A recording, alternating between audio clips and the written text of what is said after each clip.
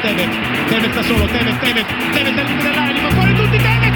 Oh my goodness! Have you seen a more freakish goal in A-League history?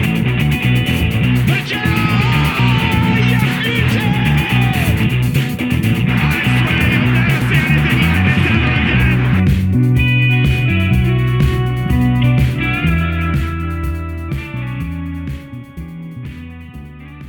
Hello and welcome to More Than a Game. My name is Tommy C. This week on the pod, I'm joined by Jesse and Colby. Fellas, how are you doing today? Colby, you want to go first? Yeah, Tommy, good to be back with you. Hello out there to all the listeners. Just happy to be here, happy to be back, and happy that the Premier League's back. It is back, and it was back in a big way indeed. Jesse, how are you doing today, mate? Yeah, not too bad. I mean, Melbourne-based like yourself, mate. I mean, lockdowns continue. A shout out to all our listeners who are in lockdown, which is, considering it's half the country. There's probably a few of you, but it's tough times. But hopefully our dulcet tones will help you get you through it. Yeah, boys, the question for you before we get into the football is, are you listening to more or less podcasts now that you're pretty much exclusively from home? I mean, either of you? I listen to a lot of podcasts, typically on my commute into the office when I go into an office. So like a little bit less in that sense. But I also listen to podcasts when I run. So listening to more, just trying to do more running to stay sane, like a lot of us are. So. Jesse, you? I just listen to lots of them when I drive, when I'm hanging the washing and everything. I basically can't have a moment's silence to myself, which is probably an issue I need to address. Fair enough. And they're really the two camps, I think. People that will watch a pod, will listen to a pod 24 hours a day, and then people that only listen to it on their commute and when they're exercising. I think I'm somewhere in between, and sometimes I just find I need to listen to music while I'm running. But anyway, look, let's get into some football, shall we? Boys, what was your moment of the week? Jesse, you want to go first this time? I think that the image of Mr. Frank at Brentford and the young kid was pretty cool. That Damo sent through. I'm sure a lot of people have seen it. If you haven't, it's just the Brentford manager after the game embracing one of the Brentford fans, a young kid, and it's pretty cool. He actually did it twice, and both of them, I believe they were disabled kids as well. I think one had anyway, won't go into the disabilities, but I'm pretty sure there were two kids with disabilities, and you're right, they were really heartwarming scenes amongst many heartwarming scenes that day at Brentford. For those who caught the Premier League preview a week or so ago that we recorded, I did mention that Thomas Frank was the kind of man that you could meet at your local art gallery for a glass of Pinot. And I maintained that after watching the game the other night. He could go straight to an art exhibition after that game. What a man. I learnt this week that he's not actually like a background in football, right? Like most football managers are ex-players, but he's not. He's like a sports psychologist, isn't he? I don't know. I believe you, though. Oh. Everything that you just said, I believe you. But what I would say, just a quick mention, guys, we'll probably talk about Messi and that in a bit, but just that banger from Chalobah in the Chelsea game was sensational. That was a special mention. Absolute bomb. Colby, what about you, mate? What did you like this week? Simple one for me this week. It was that moment in the Everton-Southampton match where Doucouré scored to give Everton that come-from-behind lead, and the commentators just screaming into the mic, "The fans are back! The Premier League is back!" It was just like losing it like a fan. I love it. It was real like Fozzie after the World Cup qualifier, screaming, "Oh, Johnny Warren!" Yeah, he was losing it, and so was I by that point. So it was great. Yeah, and I guess, Colby, that's a good point. And I guess to expand upon your point about Doucouré and fans and everyone just sort of losing their shit this weekend, I guess my moment of the week was really just this weekend. It was just a fantastic weekend. There was a lot of great football. There were limbs everywhere. There was a couple of comebacks. There was some great football. I can't think of any of the games that were stodgy and rubbish. So just a really great, fun weekend of football. It's more like a meat pack of the week. You've had a bit of everything there. It's like a festival of football, Tommy. It's the mixed grill of moments of the week. The team So as Matt McGurr on Twitter said, he just said, how good is football with fans? And that's something I wanted to reiterate as well. So it was a really fun weekend for football. Boys, did you have any own goals this week? Anything you didn't like? Or anything that was just shit that you want to mention? It's hard, Tommy. Like you said, there was a lot of quality out there, but I have to say, City getting done by Spurs on their opening match day after trying to hoover up Spurs' main man, all without Harry Kane even playing or even being in the match day squad. I thought that was pretty poetic. It was really tasty to watch, particularly the last 5 minutes of that game where everyone, like, Pep's teams, how they're really bad losers. And in the last 5 minutes, they always get really niggly and they start kicking people and shitty fouls. All of that was on display in the last 5 minutes of that game. Is this where Grealish accused one of the Spurs players of diving and then gets himself a yellow card? Yeah, after he's been diving the whole game. I just thought that was just the cherry on top. It was perfect, wasn't it? For me, Tommy, massively triggered by Diego Jota throughout the entire commentary. It's just RJ. For me, it's I don't know why this triggers me so much, but it's I think it's the fact that someone's trying to pronounce something in a sort of cultured way, but then getting it horrendously wrong. I think that's why it triggers me. It's like, if they just stuck with the English J, they would have got it right. So it's the fact that they're going out of their way to make a car crash of the commentary. Jesse, it's just like tartare sauce on a chicken sandwich. It's the wrong kind of mayo. Absolutely the wrong kind of mayo.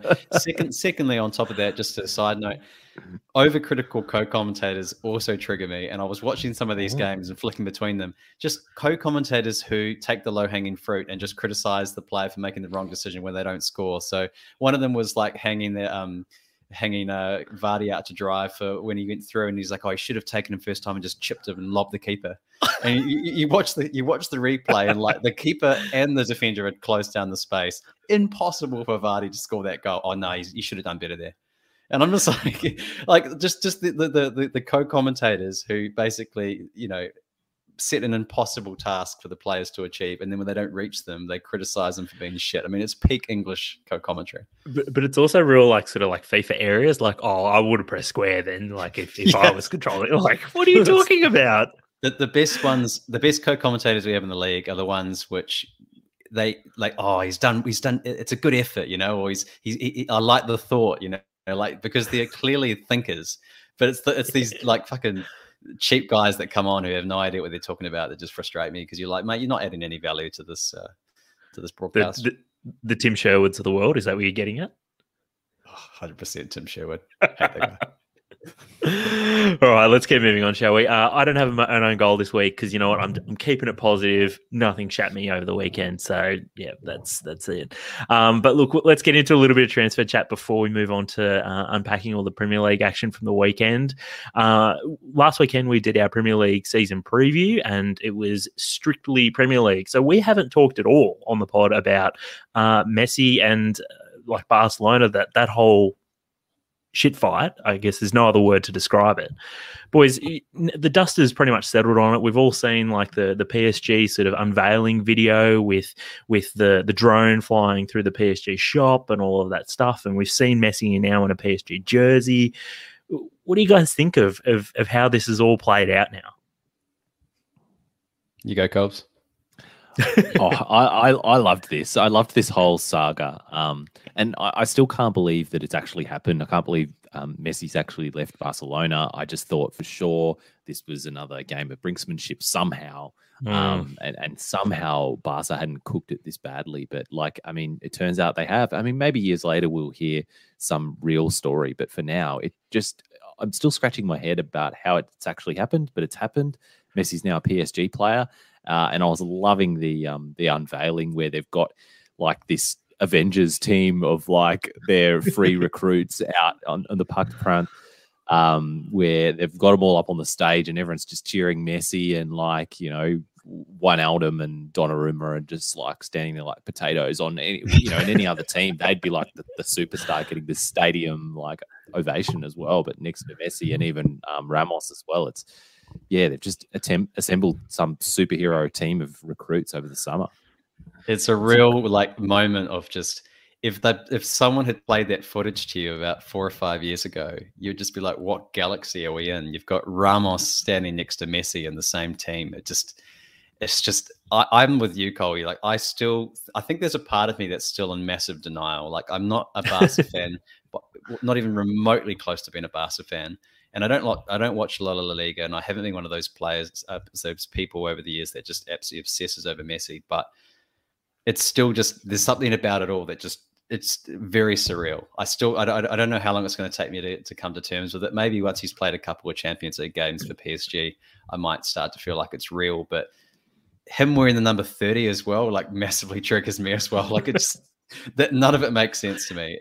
And as you say, Colby, that how easily it happened doesn't make sense either. Like after all the stuff that happened last year, we thought it was going to happen, then it didn't.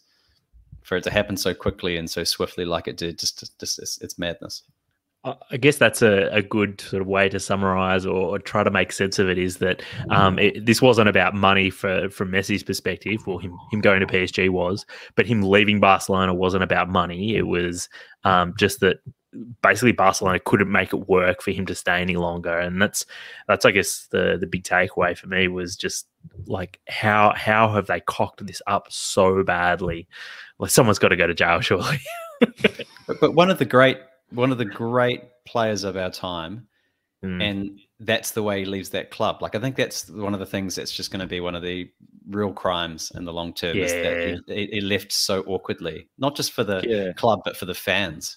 He's been there since he was 13 years old. Like he's like a one club player. Like I was, he's never done a transfer. He's never done this before. He's never done a medical or anything like this because he's been at Barcelona since he was 13. He's like, I was listening to a podcast the other day and there was a reporter in Barcelona saying that, she had to like tell her kids that like Messi's not Catalonian, like he's Argentinian. He's just been at Barca for so long. Like, so it's the whole thing is just wild. And just picking up on your point, boys, that he won't get a testimonial. That just seems wrong. It's I remember how much it sort of blew my mind when Ronaldo left Real Madrid, even though he'd been at 2 other clubs before that, and how weird it was seeing him in a Juve jersey. But I still don't think it's going to take me more than just a few games. I think for me to get used to seeing Messi in a PSG shirt. I think it's going to take a good couple of months just yet. I think.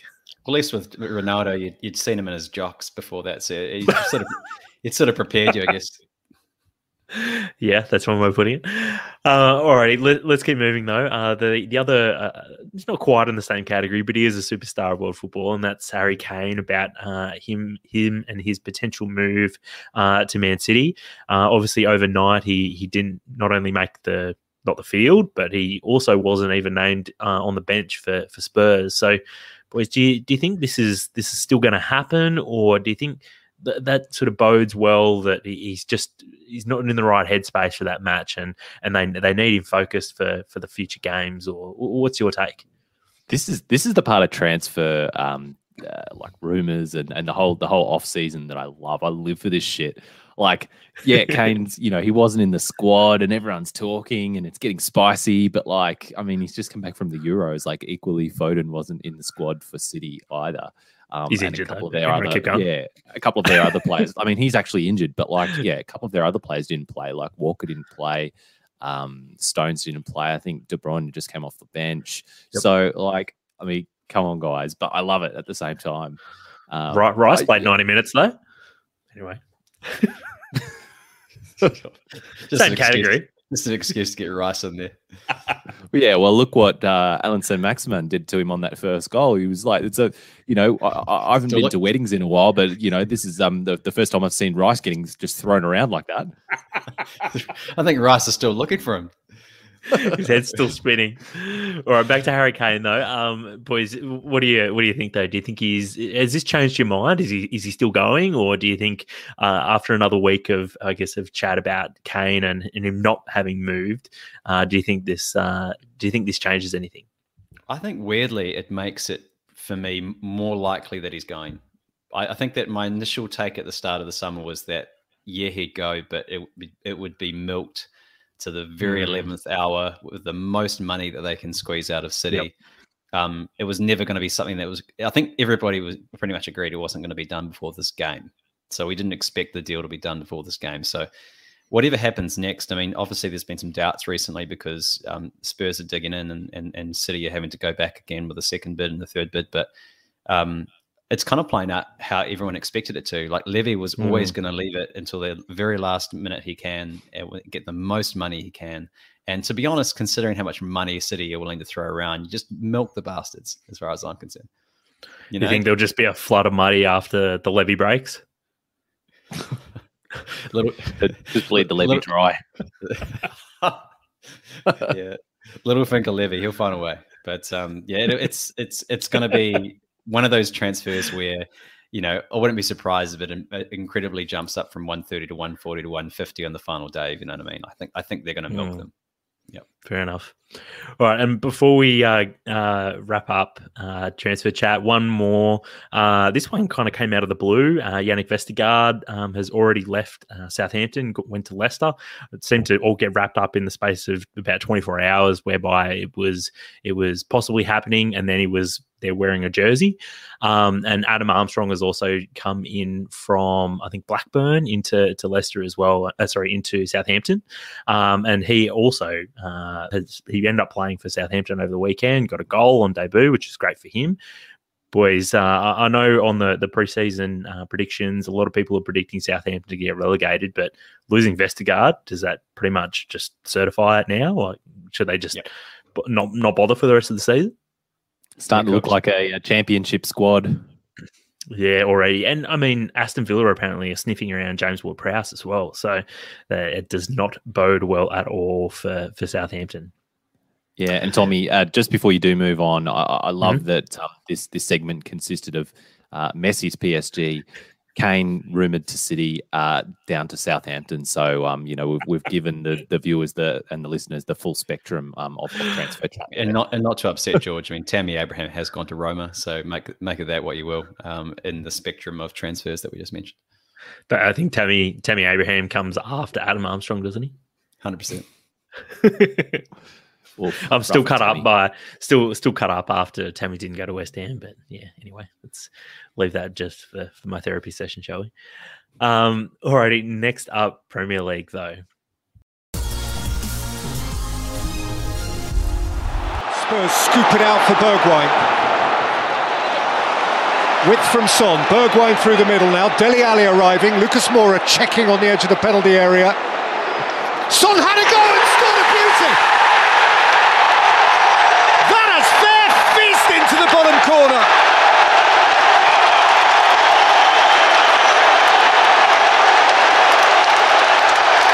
It's a little gem that from Son Heung-min. So as per at Kazonis's observation, all of the home sides dominated this weekend in the Premier League. So 7 out of the 10 games were won by the home side as fans returned. Boys, only Burnley, Newcastle and Norwich didn't win at home. What does that say to you about Burnley, Newcastle and Norwich? I want to take the bait, but I actually think those teams all, had a pretty good showing as well, and they're normally all pretty strong at home. Yeah, so I'll just pour some cold water on it. Yeah, none of them disgrace themselves, I guess is kind of what Copy's saying, and I'd agree with that. Especially Norwich. I mean, that was always going to be a really tough fixture for them. I feel like if I had have given that question to anyone except for 2 Liverpool fans, I think I might have got a bite, but you guys are just flat batting it today. Full respect, full credit to the opposition, Tommy. Yeah, it's a tough place to go. Tough place to go. All right, boys. Look, we're not going to start with Burnley, Newcastle, and Norwich this week, but we are going to start with Harry Kane's side. It was one of the Tottenham hosting Man City was one of the games that was on Sunday night or Monday morning, Australian time. It was between obviously Spurs and City, aka the team that Harry Kane currently plays for but didn't play for, against the team that Harry Kane wants to play for but doesn't play for yet. So just the single goal separated 2 very underdone teams, as Colby already said earlier. A lot of City players out. as well as just Harry Kane. The two sides were just separated by a well-taken goal by Heung-min Son, who exposed why Nathan Ake doesn't play very often for City. Boys, this were you at all surprised by, I guess, not only the result, but the fact that City didn't create a hell of a lot of clear-cut chances either in this game? What did you make of it? Tommy, I thought City, I mean, in the second half, maybe not, but in the first half, I thought City could have been 3 or 4 up by half time. They created a lot of chances. I mean, yeah, and maybe it's just not finishing the chances. I'm not sure, but City in the first half in particular were just wasteful. I thought it was a bit of a classic case of City had lots of chances, but it wasn't the City that we have previously seen, whereby their tap-ins or Jesse's favourite, the cutback, and where they just are scything a team up. And although Tottenham are still, like, they might not be the team that Spurs fans would want them to be, they're still a pretty solid team, and I think they held up actually pretty well under the pressure from City. So, Jesse, what did you think? I think it was a bit of a disjointed City team, and you could see that it wasn't flowing. But also, Tottenham are quite physical, and I think that's a byproduct of Nuno coming in. I mean, it actually looked like a Nuno team immediately, which I was a bit surprised by. I thought it would take a little while for that to happen, but they'd started to look pretty good in the preseason games, particularly the last friendly against Arsenal, and they kind of carried that form and confidence over, and just fast on the break. One of the things we mentioned on the prediction pod last week was they have players there who have kind of been written off because they weren't stars in the team when Kane and Son were doing the double act. But Mora and Bergwijn and those sort of players, they're good players. They might not necessarily have been consistent and noteworthy until now, but if they're handed this position from Nuno to say, you guys need to win us this game. I mean, Mora was, I think I read somewhere that he had 6 touches in the penalty box. Yesterday, like he was buzzing around, he was winning fouls for them to release the pressure from all the City possession.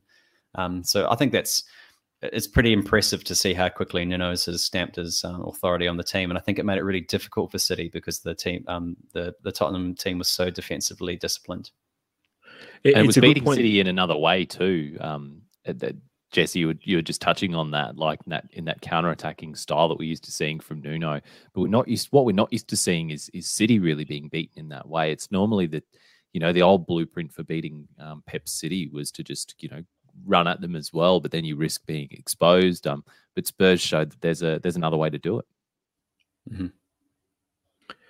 Boys, you mentioned, Jesse, about some of those sort of fringe Spurs players, not quite fringe players, but you get what I'm getting at, that they, I guess, sort of stepped forward quite well on the weekend. And that's something that we really saw, I guess, under Ole Gunnar Solskjaer at Man United after Jose left, right? Like, you saw a whole bunch of players sort of come out of their skin a little bit more and really put their best foot forward. Like, we're now seeing, like, what is it, 2-3 years of Luke Shaw post Jose as well, and he's now arguably one of the best left backs in the Premier League, right? So maybe what we're going to see this season at Spurs is some of those sort of fringe players, for lack of a better term, really step up and maybe they will step into the breach if Harry Kane does end up leaving. So maybe it's actually going to be a very positive year for Spurs fans after all. Boys, what did you make of Son's finish past Ederson and arguably Ake as well? Sensational. He's so deadly. I find it. I think he's an incredibly clutch player, which is a weird word to use for a football player because you hear that in a lot of American sports. But Son needs one shot. I think that's what makes him so incredible. Like he can have no opportunities in a game, and then you just give him one, and he's just so deadly. I always find an amazing player in that regard. He doesn't need a sighter. He just needs one shot, and he'll bury it. All it takes, to put a Ned Zelic point on it, Tommy. It just takes one moment of individual brilliance. So, and that's what you get from Son. Brilliant, boys. Ilkay Gundogan was injured late in the game. Not sure if you caught this one. It looks like he's hurt his shoulder. Not sure how long he's likely to be out for, but do you think with Gundogan possibly being out for, I don't know, maybe a couple of weeks or maybe even longer, and if they don't end up signing Kane, do you think we might have overestimated City this season, or too hard to tell yet before I guess they hit their stride? They had a shit start last year. It's easy to forget they had a terrible start, and most teams had a 10-point, 12-point lead on them and just ran them all down. So, and overtook them by about 12, 15, 20 points as well. So, unless they're still losing at Christmas, I don't think this is really relevant. They'll be the most consistent team probably on the other side of the Christmas break. So, take as many points off them now as you can is what I would hope for the team. It's one of those things, right? Like where if you've got a City side, you want to be playing them first week, right? Especially after a major tournament where like a lot of players are still coming back, and I guess in like Harry Kane and Walker's case and Stones' case, like I think they've only been back with the squad for a week. So yeah. Boys, a couple of stats for you about Nuno. So he's Spurs' most successful Portuguese manager. He's got a 100% win percentage rating now. But boys, who do you think is next after to Nuno? So they're on 54% and 51% respectively. Obviously, Jose is one. Is it forgot his name. Andre Villas-Boas? Villas-Boas. Yeah. So which one's which, though? Which one's 54? Which one's 51? I would say Jose is 51. And Villas-Boas is 54. Colby's got it right there. Yep. Alrighty. Boys, anything else you wanted to talk about this game before we move on? I've got a few stray observations. Go, Colby. You go, Colby. Just on the Spurs fans, another great atmosphere at the new White Hart Lane. All of the home atmospheres were really great. But one thing that stood out to me in this one was the all of the Spurs fans were given these little like black and white flags, and they were like waving them at the start of the game. It reminded me of the Woos first home game in Geelong that we all went to, Tommy, and they were giving away those little flags that you like pushed some kid out of the way to get to get your hands on a commemorative day Guilty. one flag. But it was some task to put 60,000 of those on seats, but did the job. Really intense flag game. Flag game. One of the most prominent props for supporters since those shakers that they gave to the Leicester supporters. They were an absolute pest. Remember them? Put some respect on cowbells, Jesse. Yeah, I was just going to say it's no cowbells, really, is it? And there we go. I think the few listeners that we've got have just been triggered, and it's just turned off the pod for mentioning cowbells in the A-League off season. We are and will always be a cowbell podcast. Colby, you had any other observations? Oh, and the other thing from the Spurs fans was the chants of "Are you watching Harry Kane?" as well. I thought that was quite nice. And one final thing, just Manchester City's kit. I don't know whether we discussed this in enough detail. I know Andy is not a fan of Puma, but like I'm right here with him on City's kit. It just looks like a cheap training kit, like an absolutely zero collar. It's like an anti-collar. It's like almost like a bit wide. It's like a scoop neck almost. Scoop neck. Yep. It's a personal attack on me when they do that, isn't it? But I could just see Jesse being triggered. But I thought Jesse'd be all about the scoop neck. No, I mean I do like a scoop neck and going to the beach and enjoying a pina colada or something maybe, but not go to a nightclub in 2010.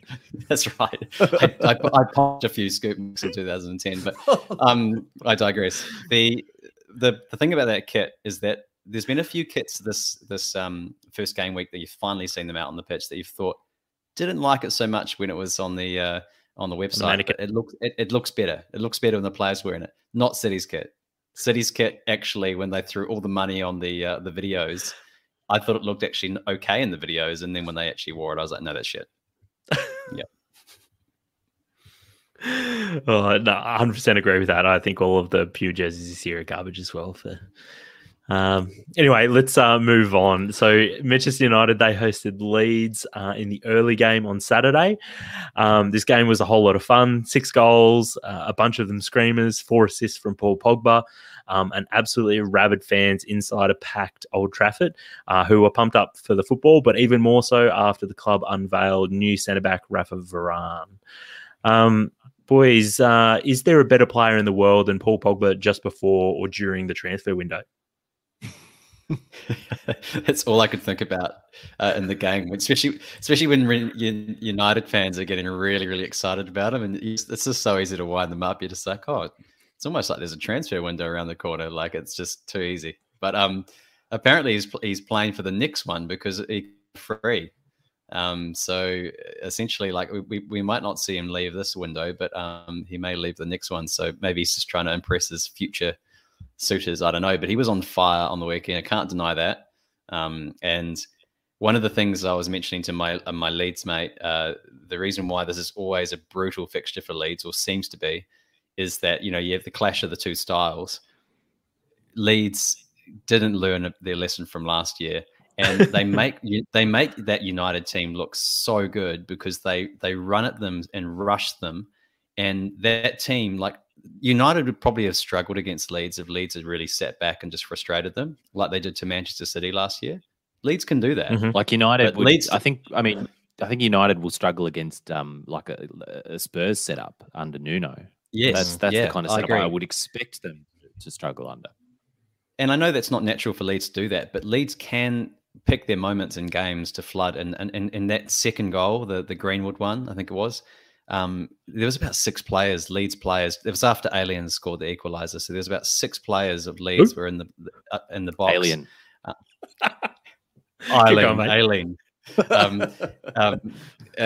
He was basically like they half their team was in the Manchester United half, and they got absolutely ripped to shreds on the counter attack. So if you're a Leeds fan, you must be tearing your hair out, and that's where a little bit of blame has to go on Bielsa and his tactics. I mean, the great man. Yeah. He's gone back to the same venue, this time with fans, and it's pretty much the same result.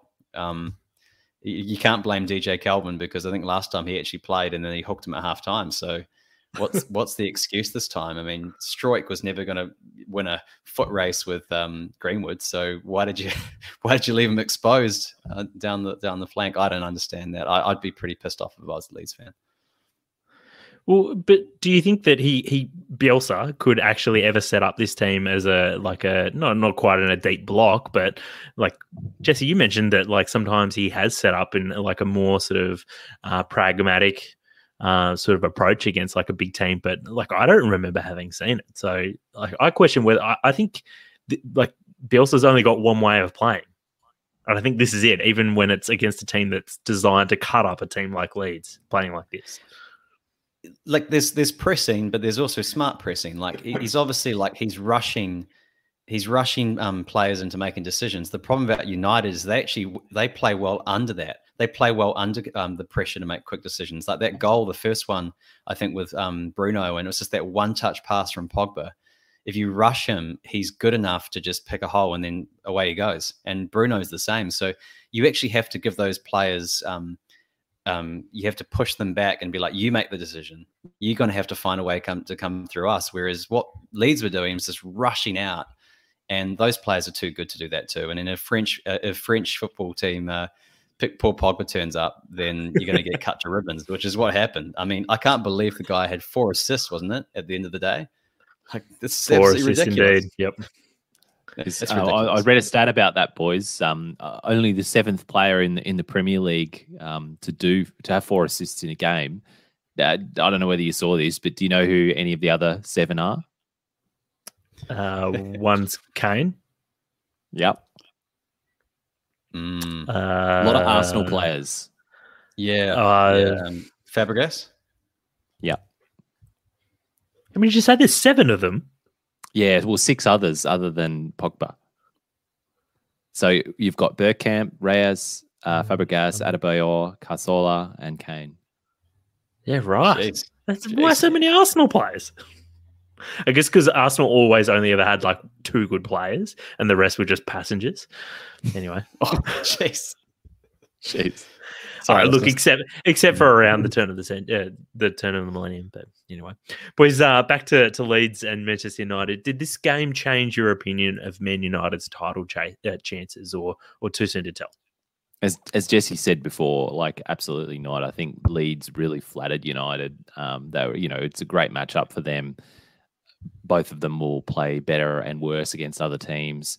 United should still finish in the top 4, but don't see them winning the league, which is Fair what enough. their mandate is after signing Jadon Sancho and Rafa Varane. So Ole's got his work cut out for him, but they're off to a good start.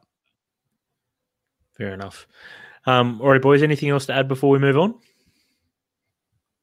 Okay. Brentford, they hosted Arsenal in the first game of the round and also of the season as well. Boys, was this result entirely predictable? Brentford winning 2-0? Against Arsenal, yes. I mean, this narrative you could see coming from an absolute mile away. Arsenal, yes, they had a strong finish to the season last year after a very poor first half to the season. Arsenal were a little underdone tonight, which I think everyone conveniently forgets, for the sake of banter. But this narrative was only ever going one way. And also, like, let's talk about Brentford as well a little bit too, because like Brentford are going to be perfectly positioned for this as well, because they're just coming off like having played in the Championship, so confidence is high. There may have been a little bit of self-doubt, sort of week 1 of the Premier League, but ultimately confidence is high after coming off the last Championship season. And like they, as I call them, they haven't copped a bloody nose yet, so they're going to be out and about and bloody popping their heads up everywhere. So until they cop a bit of a dusting up somewhere. So yeah, for me this was it was just inevitable. this result. Yeah. And like you said, Tommy, I was just going to say, Tommy, that you like there are certain teams you don't want to play early in the season, or that you do want to play early in the season. You were saying you want to catch City at the start of the season after a big tournament. Yeah, you don't want to play these plucky little promoted teams when they're coming up from the Championship full of confidence, and that's what Arsenal got, as you said. I mean, even Norwich, what was it, 2 years ago, ended up knocking over City just because they had them both at the beginning of their season and the beginning of City season as well. So yeah, look, anything can happen. Sorry, Jesse.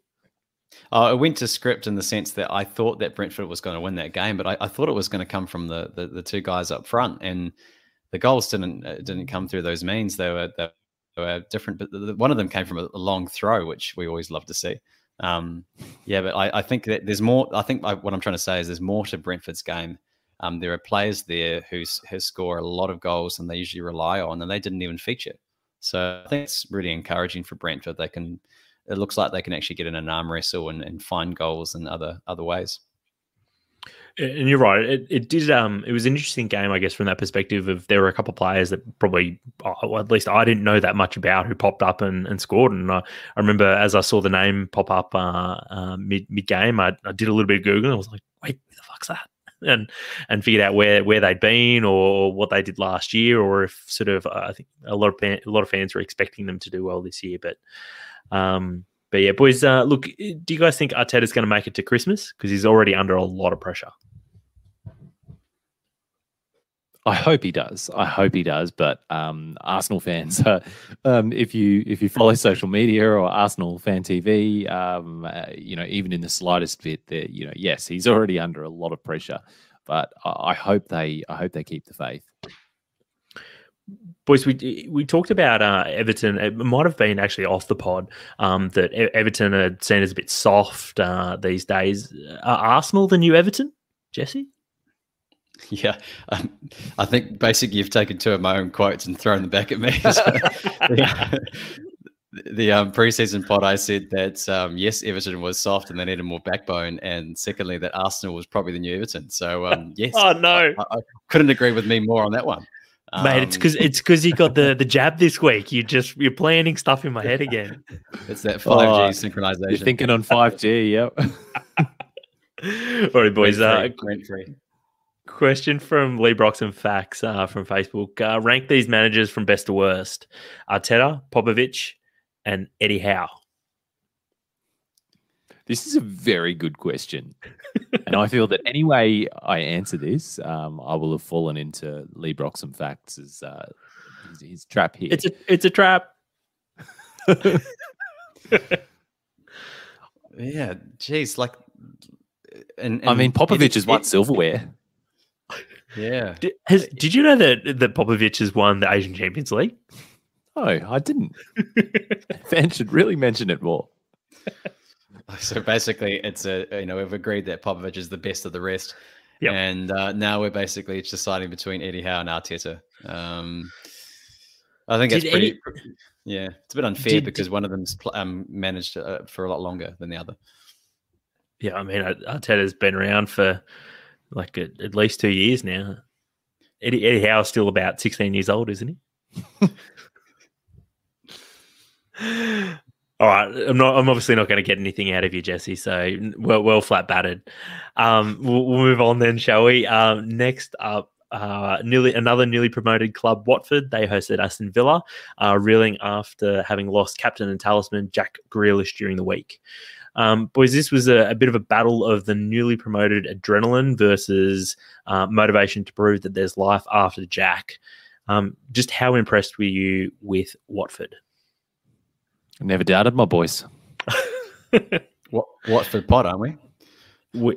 That's well, it. This pod back in the heady early days of More Than a Game was originally a Watford pod before they turned to shit the following year. So this is really just a return to form, I guess, for More Than a Game. So, but this wasn't Doucouré and Capoue, though. This was a pretty different Watford, though, really, wasn't it? Yeah, it was Ismail Assar and Dennis. Lads. And Cucho. Who are these guys? Sensational though. I mean, that Cucho goal. Whoa, it was in most weeks that would be the moment of the week. I mean, there's lots of stuff that we wanted to talk about this week, but that was a cracker goal, and I think it was his first touch. I think he'd been on the pitch for like 40 seconds, and he just comes on and just puts a banger into the far corner. No, that was a sensational goal. But going back to what you were saying, Matt Targett. He was that. Rest in peace. Living up to his name. He just basically, they just said in the dressing rooms before they went out, let's just bomb down that wing and flood that area, and Target's going to capsize. And that's exactly what happened. He got absolutely ripped to shreds by Sarr, and he got hooked at half time, I'm pretty sure. That's brutal. So one thing, though, is that Target got hung out to dry, though, by his manager, seemingly, because Dean Smith refused to make a change until half-time. And by that point, they were 2-0 down. I think they scored just before half-time again, and it's down the same flank. So I think you'd have to criticize the manager there for not making a change earlier than he did. I think you got a question, though, because I think Sarr, his first name escapes me, but Ismaila. That's it. Ismaila Sarr, he absolutely tore him up, but I think maybe we've got to give some credit where credit's due as well. Like we saw Sarr in the Premier League, what was it, 18 months ago, thereabouts?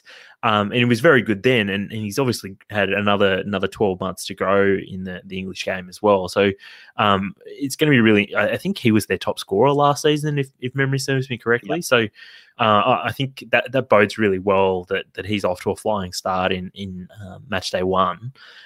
So hopefully he can really inspire that Watford team into some more really good results this season. So just on that, Tommy, yep. You know, probably when I was hanging up my socks or something, when I was, in a echo chamber of pods, and I'd somehow found myself listening to a Watford FC preseason pod. And basically they were saying that there's another Watford pod. Sarr's numbers, and I'm not talking about the influenza. Sarr's numbers were going to depend on the formation for the year. So apparently when they play 4-3-3, they're a very, very different team to the 4-4-2 Watford with the old Deeney and another person up front. And so if he's in that 4-3-3, they have those really quite attacking wingers, and that's when he seems to thrive. So depending the teams that they play, will Watford play the same away from home as they did at home? I guess we'll have to see when we watch them next week, but at least at home they look like they're going to be a team that has a go. So it was quite exciting to watch. We haven't even seen my boy Joao Pedro yet, boys. Next week, Watford have Brighton away, which that's another pretty sort of friendly fixture that the Watford are going to have. So they could be sitting on 6 points after 2 weeks, which would be a fantastic start for them and definitely gets them on the way towards staying up this season. They're staying up. Alrighty, boys. Another team that's staying up is my West Ham. They travelled last night to Newcastle. Cracker of a match played out at St James's Park in Geordieland. West Ham started brightly, but went behind twice in the first half. The first time just in the first 5 minutes. But then West Ham went through the gears in the second half, scoring 3 unanswered goals in about a 15-minute block there to end up taking away the 4-2 victory. I'm going to go out on a limb and suggest that you guys probably didn't watch this one in full, so I'm just going to, just going to freestyle this one. But look, I thought Newcastle were very, very good in the first half. I thought Alan St-Maximin was at his unplayable best. But Alan St-Maximin, it got to about the 70th minute mark, and I wondered if he'd been subbed off because I didn't remember seeing him in that sort of third quarter of the game when West Ham really sort of grabbed the game by the scruff of the neck. And I guess that's the problem with St-Maximin. He can sometimes just be a little bit ineffective and sometimes can go a little bit missing like he did in this one. Shame for Newcastle fans because, I mean, at halftime, personally speaking, I was just thinking, geez, I hope that West Ham get a point out of this because it felt like West Ham were just holding on for dear life come the end of the first half. Boys, anything that you two wanted to add particularly from this game? Just two teams that are going to be up for the scrap, I think, Tommy. I think that West Ham have shown that they can go to another gear, and that second half proved it. So they definitely are a team that, again, are ones to watch. Antonio, it looked like a menace, and Benrahma was really, really impressive. But I think these are two teams who just look like that on their day. They can frustrate and fight it out against any team. I think it was really interesting. It was like watching two boxers back and forth. Because they can find goals in all sorts of different ways. They both can do it eerily, but they also can just scrap it out of the box. So they are going to be interesting teams to watch throughout the season because I think that they're going to cause a lot of teams problems just because of the way that they can manufacture goals in lots of different ways. And then they're happy to sort of scrap it out. I think we're going to be seeing a lot of goals like Newcastle's first goal where Alan St-Maximin just, as we were saying before the pod started, just ripped Declan Rice to shreds down in the corner and then put it basically up on a plate for Callum Wilson just to nod home. I think we're going to see a lot of goals like that this season. Surely they have to be one of the teams. I'm struggling to think of another at the Premier League at the moment, but there are a couple of them where their best player is so far above the level of everyone else in their team. It's just so it sticks out so much to watch it. And I remember when Jesse and I were at the pub last season watching Newcastle against Liverpool, just how much better than everyone on that team Alan St-Maximin is. Maybe with the exception of Callum Wilson, but obviously he's got a different skill set. You're saying you're not a fan of John Joe Shelby? So he's on another level. I guess it's like today we saw sort of not the best and worst of St-Maximin, but we saw the best and then sort of the nothing of St-Maximin. Like in the first half, he was unplayable. Yes, that is perfect. And like normally the criticism that's probably leveled at St-Maximin is that he just makes the wrong decision. Like his head will go and then he starts just like running into blind alleys towards the corner and shit, and then just doing step overs and weird dribbles and shit. But full throttle is what you're trying to say. Yeah, but today, like he just sort of disappeared in the second half, and I think one of the West Ham goals was from when Declan Rice dispossessed him, and then I think it was Antonio's goal where Rice nicked the ball from St-Maximin, and so he can be almost a bit of a liability defensively as well because like they're trying to play on the counter attack. They flood people forward, and then if he loses it because he's just taking risks and dribbling and stuff, then it's always a risk, I guess, for them as well. Can we just say that Antonio goal? Love the guy after it obviously missed the penalty. that Antonio goal, even when he finished it emphatically, he still took a heavy touch. And I just thought that goal just absolutely encapsulates Antonio. Like, he'll still take a heavy touch and then just bury it, like absolutely bury the goal onto the ball into the net. Yeah, I just thought in a little microcosm that was Antonio summed up. He can be so, like, looks quite clumsy at times, but then he can also be brilliant. So he's a funny player to watch. It's a fair point about this. This was sort of the like the Antonio in a nutshell as well. Like, you had and Antonio, like he set up Benrahma's goal as well, which that for me, that was sort of like not quite vintage Antonio, but it was Antonio from about 3 years ago when he was playing as a wide player, and he chased down these balls into corners, and he was a real sort of old school winger, except he was about 90 kilos and just like had thighs like mountains. And he's also like, he's got a pretty decent cross with him on both feet as well. So there was another side of his game that he showed that I think a lot of people probably only think of Antonio as being just a beast in the air and great at running the channels, but obviously showed a little bit of finesse there as well with that too. And it's got no brakes though.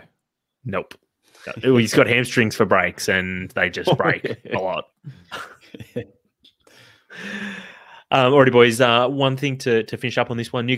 This was West Ham's first win on opening day for 5 years. Obviously, two of those were, I think, one was against Liverpool and one was against City. So, I guess sometimes even if you are lucky enough to get City in the first few weeks, sometimes even that's not enough to get past them. And also another stat, it's other than Man City, West Ham have won the most games this calendar year, which I just want to throw that out there as being pretty wild. So, yeah.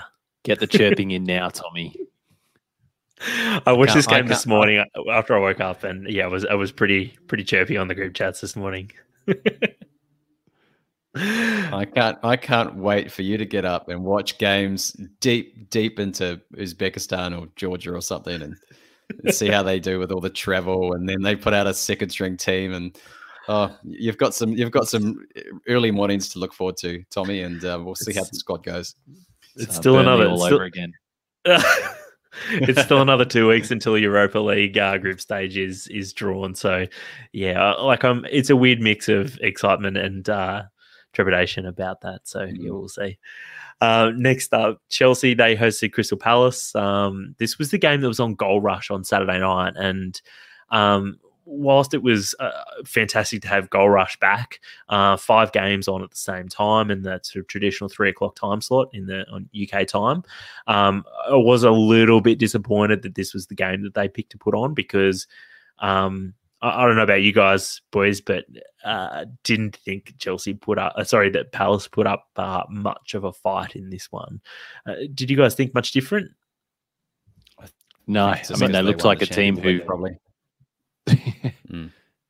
Yeah. Sorry, Jesse, what was that? Jesse? Yeah, I think it's just because they won the Champions League, and they were sort of doing their parade around the stadium, and first home game for them in the season. I think that's why they gave it to them. It's sort of like the most viewers would tune in. But I was personally flicking between the Villa game and the Leicester game at that point. So I think I wish I had have been watching that game, because I was pretty curious to see how Patrick Vieira's team was gonna go against like a big team in their first week. But I mean, if Brentford against Arsenal was just the perfect game for Brentford, this felt like the worst possible fixture for Patrick Vieira to face. And I mean, it's already tough. They're coming off the back of straight up a bloody nose in their first game. I'm talking about Palace like they're a promoted team, which is a little bit strange, but just I guess disappointing that I mean, even Zaha was really quiet, and I mean, that's just Zaha, I guess, during a transfer window. He just seems to sulk, but yeah, really, really disappointing, I thought. Was there anything particular that you learnt from Chelsea in this one, though? They got more centre backs than they thought they had. Where did Trevor Chalobah come from? Well, he's part of the Lone Army. He's a Chelsea academy product, and he's been out to the likes of Ipswich and Huddersfield, and most recently Lorient in Ligue 1. I think in Ligue 1, or in the French league somewhere. He's been around, maybe Ligue 2. But he's the brother of Nathaniel Chalobah, and Trevor Chalobah used to be my budget option. Deep in career mode, starting from League 2. He was the affordable Chalobah that you could get in your team. So I'm really pleased for him on a personal note. What do we call him? The Chalobah? What would the sort of plural be of Chalobah? I think Chalobah. That sounds pretty good. I think we can go with that. Where is Nathan Chalobah? Is he still at Watford? I think he is still at Watford. That's the last time I heard. But yeah, I mean, he's clearly going up the Chalobah power rankings now after that goal on debut. So yeah, but no, Chelsea got a bit of depth there. No Thiago Silva, no Zuma. I don't know if they're going to get rid of Zuma or not. Koundé strongly rumored, but hasn't rocked up yet. So the thing that stood out for me, Tommy, was obviously we're all sort of waiting for Lukaku, which will be next week, I think, but. Jorginho just looked like, I think that guy, like on the back of the Euros, he just looks so confident. Whether or not he'll be able to sustain kind of the same enthusiasm and throughout the season, I mean, I don't know, but at least for now, just going right on the back of the Euros, he just looks like a player who has won an international tournament recently and has confidence flowing through his veins. I mean, that pass. At one stage, he just picked out Alonso and just put it on his toe, and all Alonso had to do was just hit it on the volley. He just looks very, very good at the moment, Jorginho, just pulling the strings. Jesse, I'm going to go out on a limb here, and are you in the Jorginho for Ballon d'Or camp? Because this caught me out on the hop, I think, a little bit in the last week or so, that there was sort of like a groundswell of a push for Jorginho to win the Ballon d'Or. And I was like, what? You usually miss all that. That was tongue in cheek. Well, I'm confused. But now Jesse talking him up like he's the best player in Europe at the moment. Him putting a beautiful through ball onto Alonso's foot is there's a bit of a gap between there and suggested he should win the Ballon d'Or. Let's not put words in my mouth here, Tommy. But what I will say is that there was a groundswell. There still is a groundswell just because of the amount of trophies and he won in the 1 year. Last year, I don't know why particularly they pick out him as the midfielder that should win it, because there's other players that also won those trophies. But I don't know. It's a bit of a banter following that one. Maybe they just really like Jorginho's running style with the high knees, but like not particularly long stride that he seems to do. Have you guys noticed that? Ever? No. Okay. All right. Fair enough. Look, anything else from this game you wanted to throw out there, boys? No, all right. We'll get on to your respective team now. Norwich hosted the 2019-2020 champions, Liverpool. And Liverpool would have been absolutely licking their lips at the thought of travelling to Norwich in this game. Here's a stat for you boys and listeners. Liverpool are unbeaten in their last 14 league matches against Norwich. That's 12 wins and 2 draws, and they've scored 44 goals across those matches. That's an average of 3.1 goals a game. So, boys, was there any nerves at all headed into this game, or always? We could be playing a League 3 side, and I'm always terrified. Don't know. You say we've got a good record against Norwich, but my mind always goes back to one of Jurgen Klopp's first games in charge, or in the very early days of, and I think it finished like 6-5 or something ridiculous, 5-4 or something, 5-4 or something like that, with that Adam Lallana goal in the last kick of the game or something like that to seal it when he broke Klopp's glasses. My nails were fully chewed off, and I'm just a nervous wreck by the end of that one. So I mean, they can go any way. Yeah, but they have got a great record. You're right, Tommy. I have to say, I think I didn't actually feel as uncomfortable at 1-0 as I usually would. I thought that we were being patient and we were holding possession, but it was only after the second goal that I thought, okay, we're home and hosed here. But really, really interesting to see that sort of battle between Jota and Firmino, both of them scoring. So a really good problem for Klopp to have in the next few games. It's a masterstroke from Klopp if he manages to get Firmino scoring, because he has not been a prolific over the last couple of years, has he? Oh, but it's what he does for the team, though, Tommy. It's what he does for the team. Sure, mate. Sure. Narrative. Boys, you saw Salah turn provider in this game. He set up the 2 goals for Jota and Firmino. Do you think we're going to see a new, more sort of unselfish side to Salah this season, maybe? Doubt it. Speaking of narrative, honestly, like that poor bloke gets he gets a lot of stick for just shooting at goal, which is what he's best at. So I'm going to stick up for Mo in this regard. But he just looks so good. I think he usually comes out of the blocks pretty fast, Mo. But I think in the second half he really grew, and he just was everywhere. So I think this is his 4th or 5th year in a row that he scored on opening day, which is fifth time. It's pretty incredible to me. But can we just one season wonder? Can we just take one moment to appreciate Andy Corbinitis having a beer at New Year's Eve in 2017, where he said that Mo Salah was just going to be last year's Jamie Vardy, and it's even worse. He's a one-season wonder. Listeners, this was the season essentially before this pod began, and so unfortunately we can't started a pod for this. We can't check the tapes, but I assure you that it did happen, and we like to remind Andy every year that Mo Salah is in fact a 5-season wonder. Love to see it. Boys, on the topic of Salah, that his assist for Jota, did you think that was a misplaced touch, or do you think that was deliberate? This might be a little bit more divisive. But what a ball from Trent, though. Yes, Colby, what did you think? Is it deliberate or? Yeah, I probably lean on the side of misplaced touch, but it doesn't matter.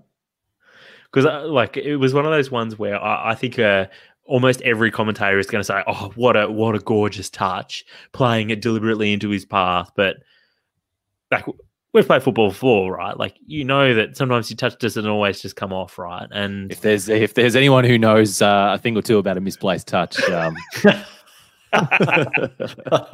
he set him up to fail there. No, but that pass from Trent was superb. It must have been about a meter off the ground the whole way. And then, to be honest, I think actually the credit for that goal goes more to Jota, because Jota, what he adds to that team, Jota, is that he's just sniffing around that area so that if anything spills in front of him, he's the first one there and he just pounces. So, I don't think Salah did it deliberately, but credit to Jota for being in the right place. Fair enough. Boys, almost ready to move on. Is there anything that you took away about Norwich, though? Do you think has it changed your opinion about how they're going to go this season? No, because I think they'll stay up too, Tommy. I think they looked good. They were, I suppose, a 3-0 scoreline flatters Liverpool a little bit. Norwich could have had a goal, particularly toward the end of the game, where Alisson was called into action and made a ridiculous save to keep a clean sheet. So, no, I thought Norwich performed well, and I think they will have learnt from their season back in the Championship under Farke. So, they're picking and sticking with their manager and a lot of the guys in their team. So I think we'll the results will come for them. Fair enough. All right, let's move on to the blue side of Liverpool now. Rafa Benitez received a pretty positive reception at Goodison as Everton hosted Southampton, but Everton didn't have the start to this match that they probably would have liked. They were down 1-0 in the first half. Adam Armstrong finished off a good chance after Shea Adams nicked the ball from Michael Keane. Mason Holgate and Michael Keane definitely were not covered in glory in this one, I've got to say, although Michael Keane will probably be the one that will sort of cop all the flack for it. but it was a very different Everton side that came. Freudian slip there. Very different Everton side that came out in the second half. Scored 3 unanswered goals. Richarlison also managed to get booked for diving as well in this game, but I mean, the standard. The sky's blue, right? But boys, what did you think of Rafa's first performance as in charge of Everton? You go, Cobbs. Well, I mean, they fought back. They came down from being 1-0 down to fight back and win. So what more can you ask for? But I get the feeling that Rafa's still tinkering with his lineup a little bit. I don't think that's going to be Everton's lineup every week. I certainly don't think that's their best lineup based on the players that they have in their squad. So, it would be interesting to see what changes, whether it's the system or the tactics, when Rafa has his strongest 11 available. When you go to the golf range and there's like a target, maybe 100 meters or 50 meters out there, and it's just like, can you hit it into the bucket? Well, basically, the Everton's game plan is just put Calvert-Lewin about 50 meters in front of you and just get Andros Townsend, Digne, Coleman, everyone in the team, just try and hit him. And I think he must have received like 17, 20 crosses or something over the course of the game. It's just like, it's the most sort of primitive game plan. But I think until Rafa, as Colby mentioned, figures it out, I think that's just going to be put it on DCL's head. It was like Man United under Moyes against, what was it, Fulham, where they were just like, just get into the box, just got to cross it in. Yeah, like it's just it's clear what they're doing. But it's funny, guys, because we were talking about switching between games. I switched over and watched a few minutes of this in the first half, and it was after Southampton had scored, and it just like. It was like Goodison was like fucking. Everyone was sulking. It was pissing down with rain. Like they just like Rafa was like looking around at the crowd. They were like looking at him with daggers in their eyes. It just looked like the most hostile, toxic atmosphere. And then in the second half, Everton showed some backbone and actually came back and scored. So I have to say, like, it's encouraging for Everton that they were in a losing position and fought their way out. It's a bit better from them. Showed a little bit of backbone indeed. Boys, I want to do one final shout out before we keep moving, and that's about Dominic Calvert-Lewin. That finish for that third Everton goal, I thought that was really, really good. Like, you don't see a lot of diving headers anymore in the Premier League, and that one was a really satisfying finish. I don't know why I liked it so much, but I did, and I loved it. Probably because you and Jesse have got the 5G brain link going on now. So get out of Jesse's head. I love diving headers. Make no secret about that. Oh, very good. All right. Next up, Leicester, they hosted Wolves. I don't think this is quite like a derby, but like they're both from sort of like the middle part of England, really, I guess. So Bruno Lage made his Premier League debut as Wolves manager as they travelled down the road to Leicester. A single goal for Jamie Vardy in the lowest scoring game of the weekend was enough to give Leicester the 3 points. Boys, concern for Wolves. Didn't get off the mark this weekend. Couldn't break the scoreline. Tim Sherwood thinks that Wolves could get dragged into a relegation fight if things don't click really quickly. What are your thoughts? Oh, that's good enough for me. If that's what Sherwood thinks, I 100% agree. No, esports commentator Tim Sherwood. I thought you were going to say like it's the opposite. If Tim Sherwood thinks that, then Wolves are definitely safe. This is how I know that you stay up to watch games, Tommy, because you're quoting Tim Sherwood. And it's like 2 a.m. and that dickhead's on your TV screen. And you're like, oh, I didn't stay up to 2 a.m. to watch this guy. Tommy's watched every minute of every Premier League game this weekend, listeners. He has not slept a wink. Lockdown live. 100%. I'm not far behind you. No, I think you got one of the key things about this. A couple of key things, guys. What a goal from Vardy! Such a low percentage chance, and he buries it. Such a difficult finish. So credit. Secondly, Traoré should have scored. So he does all the hard work. He gets away from the defenders, and he just did Middlesbrough to Traoré and missed the right post. So it was like, as a Wolves fan, you're thinking, well, it probably should have been 1-1. It probably should have been a draw. So, and Leicester took a really difficult chance. So I don't think that I think that it's just, again, low-hanging fruit for someone to Sherwood to say they're going to go into a relegation battle when, they missed an easy chance and should have. And also, is Sherwood aware of how many shit teams there are in the Premier League this season? Like, I mean, we're about to talk about two of them. Is he aware that Colby predicted that none of the promoted teams would go down this season? Well, check the tape, Sherwood. Call me at the end of the season. Jesse, on the topic of Traore's miss, that for me, it just reminds me that, and 5 years ago when Antonio was 25, he would have missed this in the same way that Traore did, where it was just like, how did you miss that? It felt like it was easier to score than to put it wide like he did. So I think as Traore gets a little bit older and a little bit sort of wiser, I think maybe you'll see him in a few years' time sort of finish that a chance like that. But mate, I think what you're doing the classic thing where he's like, he's the Damari Gray, you're saying like, oh, he's, give him a couple more years. He'll come good. He's older. Bruce He's old Kamau. enough. He's been around long enough now to finish that chance. Like he's actually developed beyond that player that was streaky. I mean, remember when he buried a couple past City? He was on the break in those games and he was clinical. Like he just, it's an unforgivable miss for him because like he made the change. He did everything right except for the finish. He made it. So I actually thought Adama Traore was older than he is. He's only 25. In fact, boys, I'm going to go out on a limb here. I think he might actually be younger than Bruce Kamau. He is. He's younger than Bruce Kamau. This is unreal. Wow, TIL. Stat. Yeah, wow. All right. All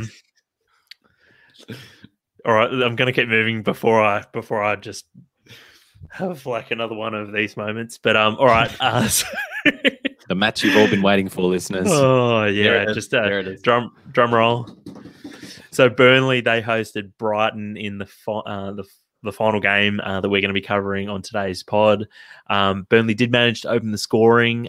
This one caught everyone on Goal Rush, probably by surprise that the game was actually on because Tarkowski scored in the second minute and it cut straight to that pretty much straight after kickoff. And everyone went, oh, wow, I didn't know this game was on. Maybe I'll switch over.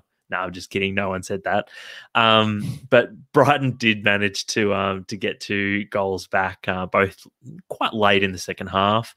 Malpai and Alexis McAllister. McAllister, who some of our listeners might remember played for Argentina against the Belarus in the Olympics. And I thought he was shit at that level. So he's back and he's scoring winners now in the Premier League. So what do I know? Alex Mack back. Remember the name, listeners. Is he anyone's boy this year? Yeah, fuck that guy. We're so off Brighton now, aren't they? Aren't we? Can we at least take a moment, Tommy, just to acknowledge that Tarkowski's goal? That was such a Tarkowski goal, wasn't it? Like a teenager learning to drive straight over the road cone. He did. He actually just steamrolled someone, didn't he? He steamrolled Mope. Had to be Mope. Just like goes down in the passing wind. Incredible. And I love how he was appealing on his back like a turtle. And VAR went having a bar of it. It was just incredible. I was amazed. The goal stood. Do you think it should have been brought back? No, I don't. I personally am glad the goal stood, but I just think that, like, considering the standards that and what we've seen in the last few years, usually that would be brought back. Yeah, and a few people mentioned this over the weekend that the felt like the standards dramatically were different over the weekend. I can't remember who it was. I think someone was saying it. Might have been one of the commentators during the West Ham game or during the City game said that that a lot of fouls last year that would have been fouls aren't fouls this year, and even offsides. Yeah, Creswell's goal that looked offside to the naked eye, but with fat lines instead of skinny lines now in the Premier League. One of the Manchester United goals were offside. It was a real thick line, real thick. Real thick. So, but I think VAR got a massive rev up over the off season, and I think we'll see much better calls over the course of this season. And I might be going off very early on that prediction, but I think we will see far fewer very just outrageous controversies caused by the VAR or lack thereof.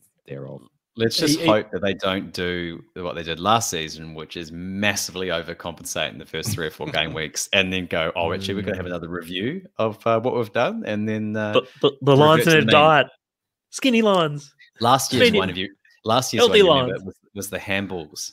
Remember the first 3-4 game weeks last year, and they just every handball in the box was a penalty. Let's hope it's not like that. Let's hope that they can continue to give the benefit of the doubt to the attacking team, as long as it's not like, a meter line so that Bruno's onside in that third goal. I mean, come on. If there was one thing I thought that was interesting was, like, I had a real sort of a bee in my bonnet last year about VAR, because it seemed like that's all that anyone ever talked about. You'd cut to halftime or full time, and all they'd talk about was some shitty VAR decision, to the point where I didn't want to talk about it anymore on the pod, because I was like I don't watch football to talk about VAR. But if you remember, I think it was the Man United Leeds game, they cut to halftime, and Paul Scholes was the pundit they had on the Premier League coverage here. And he said, oh, no, I thought it was fine, don't want to talk about it, and just moved on. And it was so different from last season. Yeah. All right, anything else about... It sounds a lot like Paul Scholes. Yeah, well, it's probably because it probably should have been offside, and he just didn't want to talk about it. He's just I've never seen a pundit look so miserable about being there. It's like getting paid to talk about football. Why are you there, Paul? I know that he's like that, real miserable Mancunian, but it's like he just looked like he's just like, oh, why the fuck did you drag me in here? Yeah, it was a goal. Move on. I just find him quite funny. He's going to be a real grumpy old man as he gets older, isn't he? Grumpier old man. Yeah, for sure. All righty, cool. Just to wrap up, just want to talk a little bit about Fantasy Premier League. Obviously, long-time listeners will know that we ran our first MTAG FPL competition last year. We're running it again this year. Lots of people have signed up. We got 37 last season, and this year we've got a whopping 57, so almost double compared to last year. So RIP our Twitter mailbox and Facebook mailbox over the last week or two. Sorry, Colby, Damo, and Jesse about that. But it's turned out to be a really exciting first weekend up with Bruno and Salah copping heaps of goals and assists respectively. Everyone virtually has big scores this week, so that's a lot of fun. In fact, 14 players in the first game week got 100 points or more, so that's pretty cool.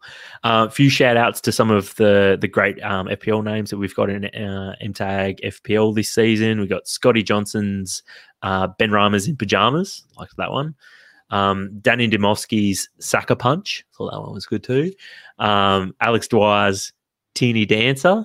I actually wondered if he was a Watford fan, but no, I don't think he is, so that would have been better. You got Dammy's Romelu and Juliet. I thought that one was good. That's good. And finally, the best one I thought, and it's topical as well, it's very current, is Angus Dwyer's Wet Ass Pookie. I thought that was the best one. So good to see plenty of original names out there rather than some of the same recycled ones every year.